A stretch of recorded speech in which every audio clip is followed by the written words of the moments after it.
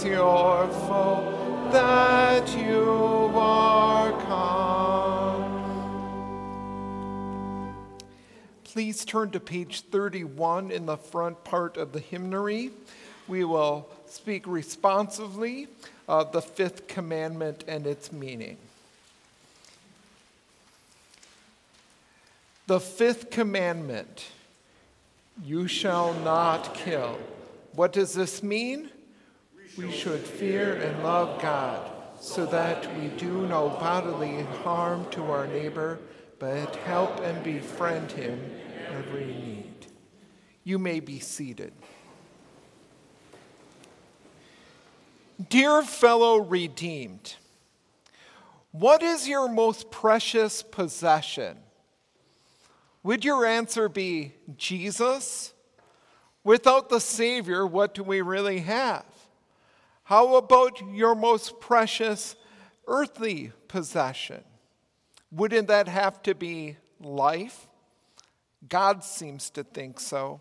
In the fifth commandment, he places a protective shield around life, both our own and our neighbors. Hands off, he says.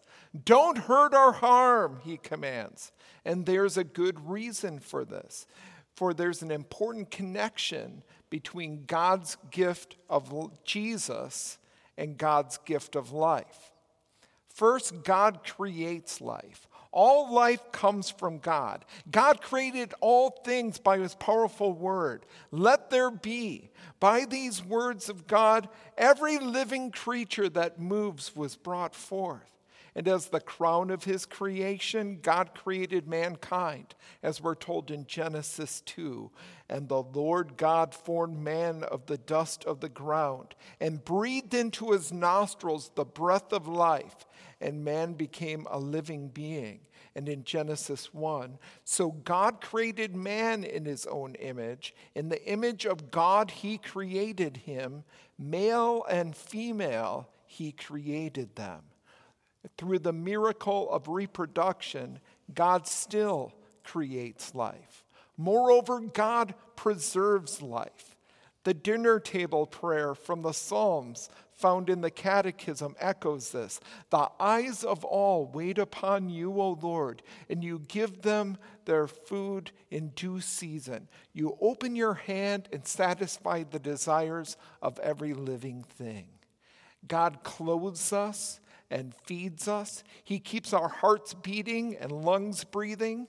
He keeps disease away from us or heals us when it comes until he wants to take us home to him. As the psalmist prays, my times are in your hand. Those who cannot give life have no right to end life. When they do, they take what comes from God and belongs to him. More importantly, God has a sacred purpose for life.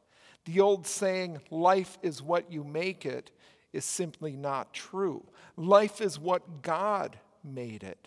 God grants life as that precious time of grace for each individual to be brought to faith in his Son.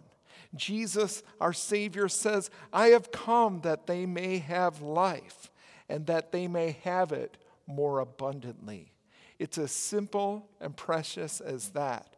Life is that time God grants each of us to receive the full life, the eternal life, the life that never ends in Jesus. No one has the right to shorten that precious time, either for themselves or for anyone else. Yet what do we find all around us? What God begins, humans end. What God heals, humans hurt. What God has a sacred purpose for, humans sinfully pervert.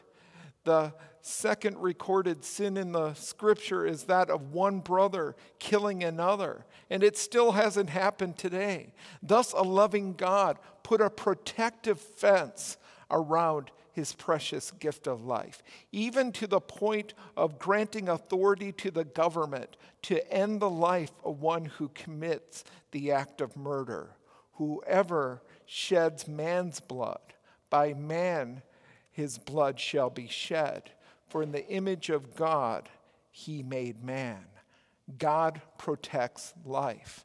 But it's not just the act of murder to which this commandment, you shall not kill, speaks. Peter walked in the sandals of Cain when in the shadows of Gethsemane he sliced off the ear of the high priest's servant. And so do we when by our reckless actions, thoughtless deeds, or neglect of duty cause others harm. Joseph's brothers wore those same sandals when they cruelly sold their detested brother into slavery and cold-heartedly caused their aged father Jacob to mourn. So do we when our tongue harms others, leaving emotional scars. As Jesus says in Matthew 5, you have heard it was said to those of old, you shall not murder, and whoever murders will be in danger of the judgment. But I say to you that whoever is angry with his brother without a cause shall be in danger of the judgment. And whoever says to his brother, Reka, shall be in danger of the council. But whoever says, you fool, shall be in danger of hellfire. There's more. Whoever hates his brother is a murderer. And you know that no murderer has eternal life abiding in him, John, the apostle of love, declares. In the eyes of the one who protects life, looks do kill, and God will hold us accountable for hateful thoughts and belligerent feelings. So precious is the individual's time of grace in the eyes of the one who gives it. Many times, we have heard Jesus' second great commandment, you shall love your neighbor as yourself. But still we ask, but who is my neighbor? Sometimes we ask this defensively and sometimes flippantly. If we want to avoid the issue, we ask, but who is my neighbor? But we really don't need to ask that any longer. We have no excuse because the question has long been answered for us. In answer to the law expert's question, who is my neighbor? Jesus told the parable of the Good Samaritan. In essence, Jesus was saying, you're asking the wrong question. The question is not, who is my neighbor?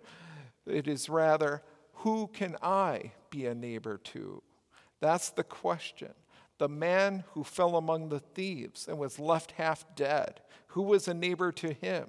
The beaten man was a neighbor to those who walked by him. Yet the only one who showed mercy to him was the Samaritan. He showed mercy by bandaging the beaten man's wounds and then paying for his hotel bills so that he could recuperate.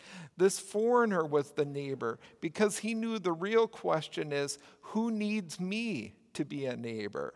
Now we know too.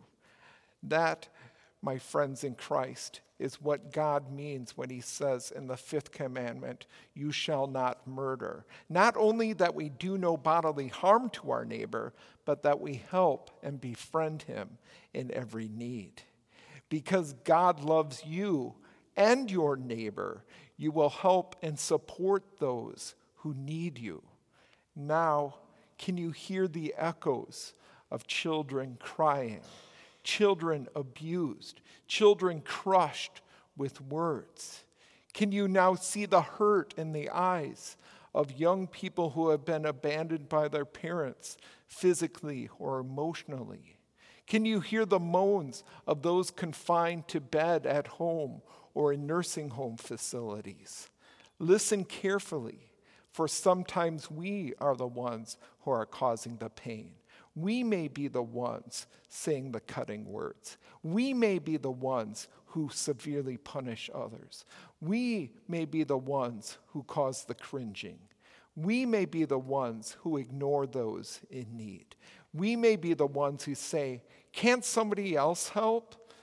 But Jesus tells us no. It is our responsibility to be neighbors to those who need a neighbor. But it's such a big task. We feel overwhelmed and often fail in our duties as neighbor. The law, especially the fifth commandment, convicts us. Yet with our confession and trust in Jesus, God forgives. God's compassion is infinitely inclusive, completely comprehensive, and perfectly all-embracing. To those of you who have abused and hurt and killed one another with your words and actions for the sake of Jesus, God says, I forgive you. You shall not kill, God says. And then Jesus perfectly fulfilled that commandment in your place. Therefore, the Heavenly Father can declare his pardon upon you and me for all those times we have spoken those wicked words, times that we've expressed the hatred within our heart, times we have cut people down with our words. God says, you are cleansed because of the perfect obedience of Christ. And what a difference that makes in our lives. When the Spirit of Christ lives in our hearts, we are able to pay attention to the letter of the law and hold back from killing, from hurting and harming, from taking revenge, from violence, from hurtful language. By God's power, we are also able to work at living the spirit of the law. When our enemy hungers, we feed them. When they thirst, we give them drink. We hold back from hurting and harming others. We seek out ways to help. That is because we know that in Christ we have received God's love and forgiveness, and his love for others now lives in us. Amen. Please rise for prayer. O God, you command me not to kill. May I so fear and love you, so that I do not hurt my neighbor in any way, but use me to help and be a friend to them in all their physical needs. Through Jesus Christ our Lord. Amen.